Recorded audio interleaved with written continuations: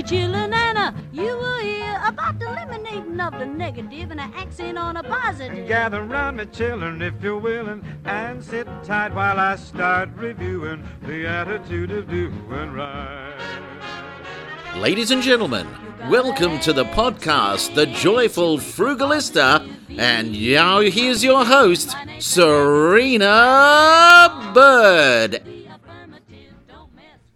This podcast is sponsored by 4Data, a Canberra-based company that is committed to ensuring business owners have reliable and professional IT services. I'm a client of 4Data. I use their website hosting services, and I'm also reducing my email spam with their secure email hosting service. As a special offer to the Joyful Frugalista podcaster listeners, 4Data will provide, wherever you are, website hosting at $12 a month and up to 2 hours initial free migration service, valued at $300. Find them online at number 4data.com.au. 4Data, they fix IT. I just wanted to let you know that my next course, 6 Weeks to Abundance with the Joyful Frugalista, starts the week of the 19th of October. To book in for that, there are limited places. Please go to my website, www.joyfulfrugalista.com. Look for the shop and sign up. I would really love to have you on board. It's such a transformative course that's run over 6 weeks with Zoom, a Facebook group, and other course materials. Hello, Frugalistas, and welcome. Today, I have a very special guest. Welcome, Frances. Thank you so much for having me on, Serina. It's delightful to be here. Well, it's totally my pleasure. Frances Crimmins is well known to many people in Canberra because she plays an especially active role in campaigning for women. She serves as Chief Executive Officer of the YWCA Canberra, and she also volunteers on several boards, including the National Older Women's Housing and Homelessness Working Group and Homelessness Australia and ACTCOS, ACT Council of Social Services. Welcome once again, Frances. Thank you. Why are you so drawn to wanting to champion women? I think from a very early age, I identified as a feminist growing up in a regional area very close to Canberra, that there wasn't as many opportunities for girls in schools. The boys used to be selected to go off and play rugby, and there wasn't anything for the girls. And I can remember being distinctly told girls couldn't play rugby then. I'm so delighted girls are playing rugby today. And I guess just growing up and always feeling that there wasn't as many opportunities.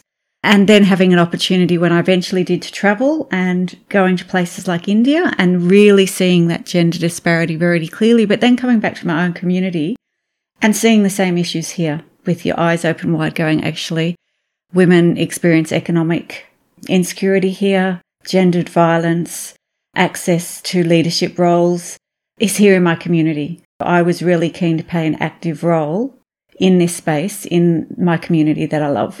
It is everywhere. And I don't know about you, but I went to an all-girls high school where we were really taught that women could do anything and everything. It was very empowering. And I actually didn't think that gender-based discrimination existed. That was a bit of a shock when I went into the real world with my first job as an analyst in the Department of Defence. And when it did actually hit me, I wasn't prepared for it. I didn't feel that I had any tools because I just didn't think it existed in this day and age. And that's something that young women tell us today. We did a survey late last year that over 1,100 Canberra women participated in that we've called Our Lives for Canberra Women, that we wanted to align beside the Bureau of Statistic data that shows we're the most highly educated community, that we're the most highly remunerated, that we participate more recreationally and have more leisure time. But when you actually ask Canberra women what their lives are like, so many young women, in fact, over 76% talked about experiencing sexual harassment, and most of that was in the workplace. Really? That high? That high, and sexual discrimination. It's something that I don't believe we're actually seeing any true reduction in this area around, I guess, gender discrimination. And it's something that as a community, I don't think we've really ready to, we seem to not want to progress. I don't know why, but that's what I'm so passionate about, making sure that we don't forget that we actually haven't got a gender equitable community in a place like Canberra, one of the wealthiest cities in Australia, in one of the wealthiest countries in the world. So why is that? I know there's been a lot that's been written about the gender pay gap, and that's something that you're quite across. And we're seeing it more so than ever now, aren't we, with this pink recession, the she-cession? Yes, look, we are. And while ACT has the lowest gender pay gap, we still have a gender pay gap. And in Australia, you know, when you see that over in Western Australia, the last gender pay gap, theirs is like 22%. We are 22%. 22%. And in the ACT, it's dropped to 12%. Across the country, that's where we still don't have gender parity in terms of equal pay. YWCA Canberra, we're really proud to be a workplace gender diversity accredited organisation by the statutory authority. We're the only organisation that employs over 100 people to hold that citation in Canberra. Wow, that's quite significant. So it's not necessarily something that's that hard. It's basic policies like access to paid parental leave, transparency in your gender pay, that you're actively every year comparing the pay that men and women have and publishing that to your staff. Transparency is huge, isn't it? Like Transparency is you have huge. no idea what a man doing the same job earns relative to you. You just don't talk about it. We're socialised not to talk about these things. Yeah, we are. And I think any employees should ask about that transparency. Under the law, if your employer has over 100 people employed, they actually have to undertake this exercise to be compliant with the Workplace Gender Equality Compliance Report. And if they're not reporting, call it out. They have to be by law. I had no idea. I had no idea. I mean, mind you, most of my career's been in the public service, so it's a bit different because what people are usually paid based on the level that they are. But still, there'd be a lot of companies out there that have more than 100 people where I'm sure they don't know what their colleagues are being paid relative to what they're being paid. That's correct. So that's one of the steps I think we need to take if we're going to have gender equal pay. And it's just not acceptable that women earn, on average, I think it's $253 less a week than men. That's that cumulative startling effect over your lifetime, and then the impact of your superannuation over your lifetime really leaves women with significantly less superannuation at retirement. That is huge. And I know some people say, oh, but women choose to work in industries where they're getting less pay, but they do it because they love it. They love being hairdressers and teachers and nurses. Yeah, and again, that's that historical basis that women's work wasn't valued. If you actually go back to the starting point of nursing, teaching, early childhood education, and the dollar value we placed on that, so we do need to see a resetting of this. And so the equal remuneration order for the community sector, that was one that showed there was a gender disparagement. We need to have that applied across all occupations that have that gender disparity, because there shouldn't be a gender disparity. And people often say, oh, well, you know, we're going to encourage more women to get into engineering and then they can earn more. Well, I say, well, I'd like to encourage more men to get into nursing and early learning education. And there has been studies to show the more men enter those professions, funny thing happens. The base salary increases. It is fascinating. And yeah, you're right, because we do need more men in these professions as well. I know my sons have really benefited from having male teachers as well as female teachers. But it's just different. If all you have is female teachers, it's just a different experience. Yeah, and I think men totally benefit from this. There shouldn't be these pipelines of employment based on your gender. I think of gender as a spectrum. And I think if we really want to encourage men to get out of that binary role, that sadly I think we do lock men into in Australia still. The idea of being a carer, I think, is something that many men would embrace. Well, I think they are starting to. I think it's starting to shift. I don't have the stats, but I just know that I know many male friends who really rejoice in spending time with their children, especially when they're younger. Yeah, absolutely. And that's something else we'd love to see all employers embrace, that men have equal access to parental leave, to give them the opportunity to be the primary carer. It must be hard when these people are stereotyped in, well, you're the man, you're working full-time, you're the provider. Yeah, and look, there's some great studies around the world. We particularly always look to the Nordic countries, but you can actually see the countries that have policies that have paid parental leave that are pegged to, if you want the same paid parental leave, like the mother can have 3 months, but only if the father also has 3 months. That's where they're starting to see the change in countries like that. And they're starting to build that longitudinal study that actually shows the benefits to the whole community and the whole family of having that shared caring role. So these are things I don't think shouldn't be hard for a country as wealthy as Australia to embrace these policies. I actually wanted to go back a little bit and talk about, or get you to talk about, what the YWCA does. Now, of course, a lot of people have heard of the YMCA, disco diehards and people at weddings. They've heard all about the Village People song. It's sort of ingrained in their brain. But YWCA, what is it? What does it do? Yes, so look, YWCA does have a song. It just was never as catchy as the Village People one, unfortunately. But YWCA was formed about the same time as YMCA. YWCAs have operated in Australia for 140 years, and YWCA Canberra has operated in Canberra for 90 years. In 1929, YWCAs are grassroots organisations led by women for women in their communities. And the YWCA Canberra was actually asked to establish here in the 1920s for when all those young single women were moving to Canberra to support the work of government. And YWCA established as a place to provide safe accommodation, social engagements to engage young women when they weren't at work. So that's how we came to Canberra. And in fact, it was the YWCA who invited YMCA in the 1930s when they could see the same need for young men who were also moving here. We shared our offices with them, not me personally, clearly, but they invited YMCA to establish. So that's how both organisations are here and why we're separate entities. But we have got a shared history of coming to Canberra to support the young people coming here to establish Canberra as the capital. It must have been quite daunting for single young women in the 1920s to come to the nation's capital when there wasn't really a lot here and to come here by themselves. A beautiful history book. They produced a history book of 80 years' history. And some of the hostels that were operated by YWCA. The Una Porter Centre is now where King O'Malley's is. People would recognise that building from King O'Malley's. But that used to be the hostel, and they used to hold social dances down there. And then they used to run they used to call it stay-at-home camps for women had children and wanted something for children to do in the school holidays. And thousands of children would come into that civic area in the 1960s to participate in stay-at-home camps. Wow. So the organisation has always been here responding to the needs of women and their families, and that's what we've continued to do today. And housing, particularly housing and accessible childcare and school age care and holiday care is pivotal to what we provide today. Well, let's talk about housing then, because I know that's an issue that you are very passionate about. What is happening with women and housing, especially as women age? Look, sadly, Canberra, the community I guess I grew up in, and I can remember when I turned 19, I could afford a bedsit at 19, working full-time in hospitality.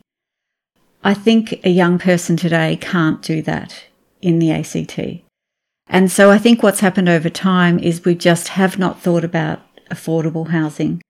And so what we see in our services, particularly our housing homeless services, the impacts of gendered violence, domestic and family violence, is a key driver of homelessness for women and their children, but also older women. And we call this the hidden face of homelessness, because older women and women do tend to hide their homelessness because they have dignity, they have pride, but they're also concerned about their safety. And so that's why you may not see as many women fronting up to a homeless service or as visible on the streets, because they will do everything they can to hide that.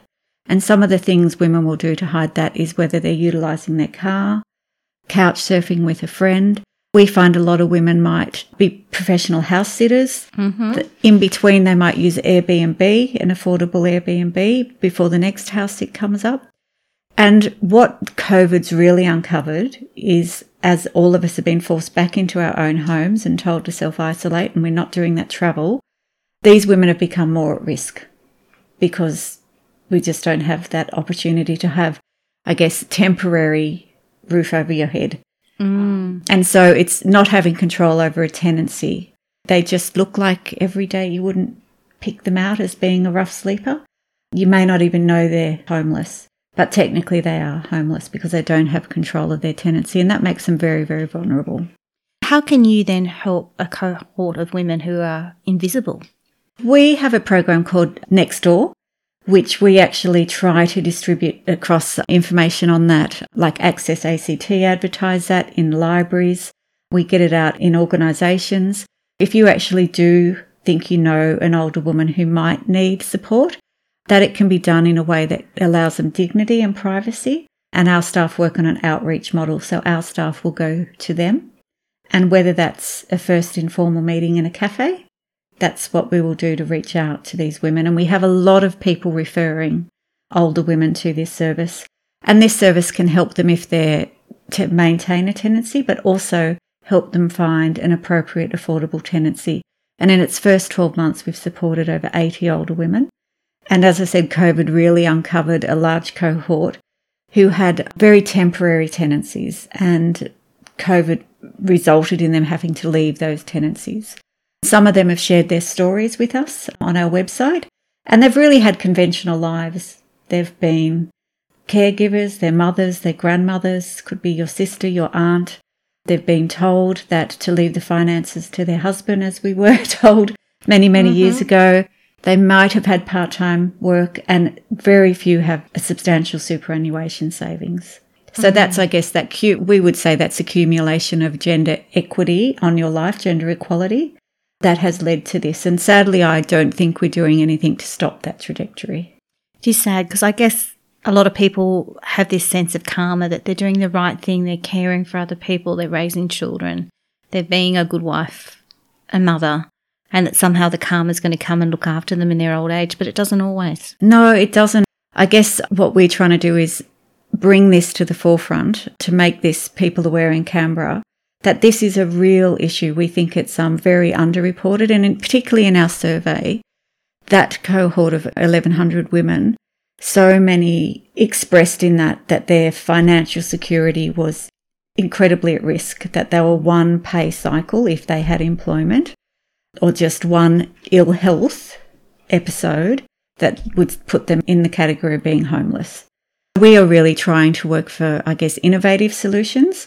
We think there is enough houses in Canberra if we can access them at affordable rent. That's why we started up our program Rent Well, which allows us to take investment owners, so it could be mum and dad investor, might have a unit. If you lease this through Rent Well at below 75% market rate, you can be exempt from land tax, which is a significant amount of money. And we've also got this linked to our charitable status, and so you get a deductible gift receipt for the rental income you forego. So just say you're in a position to reduce your rent by $100 a week, you'll get your land tax exemption, plus you'll get a donation receipt of $5,200 for that year. That sounds like quite a good scheme. Yeah, and look, it pretty much balances out. There's no windfalls here. This isn't a tax break for people who have more money for those who don't. It basically works out to be the same. We've done the modelling on that, and what we're looking for is more philanthropic, I guess, property owners who would like to know that they're going to house somebody who hasn't been as fortunate as them. And so far we're up to 35 homes, and it's been really successful, matching somebody to a property within their income bracket at no more than 30% of their income. As I say, an amazing thing happens. People can pay their rent then. There's very few people who enter a lease agreement with the intent of not paying rent. It's when their income disappears and they have no income. Exactly. And 30% seems to be the magic number, doesn't it? When we're talking about housing stress. When we match people to our rental properties, we do that work with both the tenant and the property owner to make sure we are matching the right tenant to your property and that they have the income that can sustain that tenancy for you. Yeah, which is really important, isn't it? Yeah. Yeah, exactly. It's far less stressful for landlords too when they know that their tenant can actually pay and they don't have to stress about that. Look, we're so confident that we actually guarantee we'll pay your rent. So we actually lease the property and pay your rent weekly for you. And since the program, its first year anniversary was made this year, not one of our tenants has defaulted on rent. Because again, people have pride. People want to have a home that they know they can set up as their home. It's just, sadly, when we see impacts when people lose their employment. I think we're going to have another peak when we see a drop of job keeper and job seeker, sadly. And I also think we're going to have more people fall into this category of not being able to afford market rent here in the ACT. I think we'll see the demand increase. The pressure on an older woman then, if you're not working and you have very little savings, is you're now competing in even smaller market pool with somebody who might have a part-time job, for example, and a younger person. That's where Rent Well allows us to take away that level of discrimination when you're being obsessed in the market for private rental. And it's based on matching us, as I said, the need, somebody's need, to the appropriate property. It sounds like something very pragmatic that you're doing. And you touched on something earlier too, which was superannuation. What's happening with women and superannuation? Superannuation balances, people think that the cliff that we hit when superannuation was designed and many women didn't have access to superannuation, that's still not the case. When women take unpaid leave from work for parenting reasons or caring for elderly parents, like a lot of us need to, they're not getting superannuation. We know that superannuation was designed for somebody who works full-time for their whole adult life until retirement. Full-time with an employer. Full-time with an employer, correct. And look, I could say it was a system designed by men based on the way men worked. If you're somebody who has carer's responsibility, you're obviously going to come in and out of that. And that's often at a time in your 30s when that cumulative interest and investment on your superannuation in your 30s is the best time for your superannuation to start increasing. I'm really concerned when I saw the huge numbers of people withdrawing their superannuation balances, and we know it's in that younger cohort. And I've heard so many of this younger cohort say, but I'll make it up. I'm going to make it up when things get better. Sadly, I don't think that will be the case. And again, the case for women, if they end up taking time out of the workforce to have a family and there's not that equal care responsibility that's shared with the other partner, or you might be in a position where you're a single parent family, you're not going to have that time to make up that shortfall. So I really am concerned that we're just not doing anything to change the trajectory of women having significantly lower superannuation balances and retiring into poverty. This is a huge issue. As you know, I'm on record for recently having withdrawn a small amount from my super for very strategic reasons. I'm definitely superannuation. I see how powerful it is. Most of my wealth is built through super. And same with my husband too. Both of us have very good Commonwealth government related superannuation schemes. I did, however, have a second, much smaller super scheme, which I had been building up through salary sacrifice. And I kind of figured, well, we're on uncertain times ahead. I am in a COVID-affected business. I might take some out just to give myself a buffer if things happen. I haven't spent it on cosmetic surgery or a holiday or pizzas or anything like a lot of the negative reporting suggests. And I think too, in part, I was just curious because nearly everyone I met was talking about how they were taking money out of super. And I was a little bit shocked, to be honest. People who I thought might have had better financial sense were doing it. Like I said, in my case, I still had a lot of super. So it's like taking, $1 or $2 out of a piggy bank. It wasn't huge. But it was so quick and easy to take out. I was shocked at how quick and easy it was to take out. Yeah, and I can understand and have empathy for people who feel they have no other choice. I think, however, that allowing people to do this, we should have had an alternate safety net for those people and asking them to use their savings, that is for their retirement now. I guess that concerns me, and there should have been other safety nets put in place for those people that meant that they wouldn't lose their house, whether it was mortgage stress or rental stress.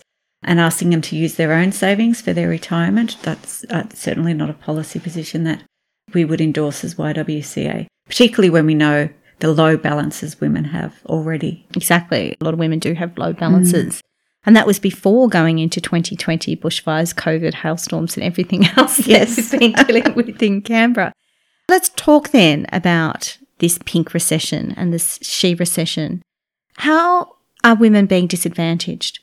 I think a lot of the sectors that have been impacted, initially retail, hospitality and tourism, are sectors that employ a large number of women. Women, if they're employed in part-time capacity, have also picked up the burden, particularly when we were all forced to do homeschooling and people working in home and trying to do homeschooling and opting to be that person again. So that's where the pink recession is really hitting, and some of the policies coming out of that, like I believe we're going to see the tax cuts rolled forward early, but they're for high income earners. And again, with no gendered analysis on budget happening, that used to happen at the Commonwealth government, if you had looked at that policy, you would see the main recipients are men. While we're not doing this proper gender analysis on budget decisions and policies, it should all be focused on supporting women, because none of these policies that are being rolled out at the moment are having any positive impacts. We would have hoped that, knowing that women, and there's been lots of studies, Deloitte, a lot of people have released factual information to show how this is impacting on women. I don't have all the data in front of me. The response out of this needs to have a gendered lens. And without that, you're not going to really have a full understanding of how that policy is impacting women. And I think the conversation around access to childcare or early learning education is absolutely one of those critical policies that needs to have that gendered lens on it. Childcare is so vital for the future of our country, and education up to children, those first 5 years, is so important. We do also know that it does allow women to access work, time to go to work as well. So it has a twofold effect. We need to be investing in children and their education, but also affordable. And for me, totally would support if it was free. But as an employer of over 200, primarily women who work in this, we need to give them a professional wage as well. It shouldn't be at the expense of those women who are working in this sector, supporting other women to work. So we really have to have a proper discussion about what this means when people say it should be free. We support universal access for all children in this climate, but making sure that remembering the workforce is primarily women. In the ACT, that's about 6,000 people work in this sector.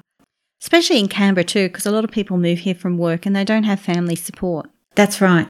And it has to be affordable. It has to be accessible. It's just so vital for, as I keep saying, children and the women who work in that sector to support other people to be able to do their work. I think there's been a traditional view sometimes that it's cruel for children to go to childcare. They should be home with their mums in the kitchen. I know a lot of people do choose to be stay-at-home mums or to even homeschool their kids, but I'm shocked sometimes that there's still this conventional view that somehow childcare is bad for kids. That's why we refer to it as early learning education. And all of the studies show that investing, particularly from 3 and up, they're the formative years of education for our children. So if we view it through the lens of early learning education, and that we need to make sure all children have access to early learning education, that's the role that it plays. Because it is a time where they're like a sponge. They pick up so many things. Yeah, absolutely. And so quickly. So finally, I wanted to ask, do you have a Frugalista tip to share? Oh, look, I think for me, with a family of teenagers, well, my daughter's 18 now, my son's 15, one of the things we've really, because we're passionate about climate change, and that's certainly something she's encouraged us to do, is to make sure we put vegetarian meals on our menu every week. This was her idea as part of our impact on climate change, but immediately our shopping bill has dropped. We try to eat at least 2 vegetarian meals, and whether that's something like a chickpea curry or utilising eggs instead of meat.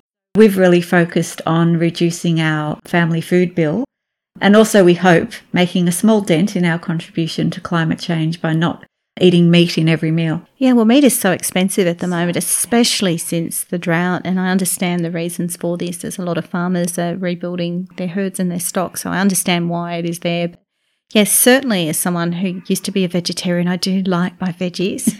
Don't know that my boys like them that much yet. They're still primary school age. I certainly haven't won them over with Brussels sprouts, but who knows? Brussels sprouts, I've managed to get them to eat those a little bit. But I find doing things like the chickpea curry and Mexican-style vegetarian sort of kind of won my teenage son over. Mexican-style vegetarian. I'll have to try that. Thank you very much. Now, where can our listeners find out more about YWCA Canberra? Look, if you just Google YWCA Canberra, you'll easily find our website. All of our programs are there, particularly if you want to learn more about the services we provide for people who are at risk of being homeless or people who have been experiencing family violence. They're the issues that are really coming forward in COVID. And we often know it might be a trusted friend that can help connect you to us. So even if it's not about you, it's about someone you have concerns about, you'll find all the contact information there and somebody will be happy to talk to you. Wonderful. Thank you so much. And if you've liked this and other podcasts, please, I would love your help to download, share, like, and especially if you're listening via Apple Podcasts, to leave a comment. And do share with your friends as well, things that you have enjoyed. Thank you very much for listening. Oh, listen to me, chillin', Anna. You've been listening to The Joyful Frugalista with Serina Bird. She actually likes everybody. And of course, sound has been by Neil Hadley. The attitude of doing right. You gotta accentuate the positive, eliminate the negative, latch on to the affirmative. Don't mess with Mr. In Between.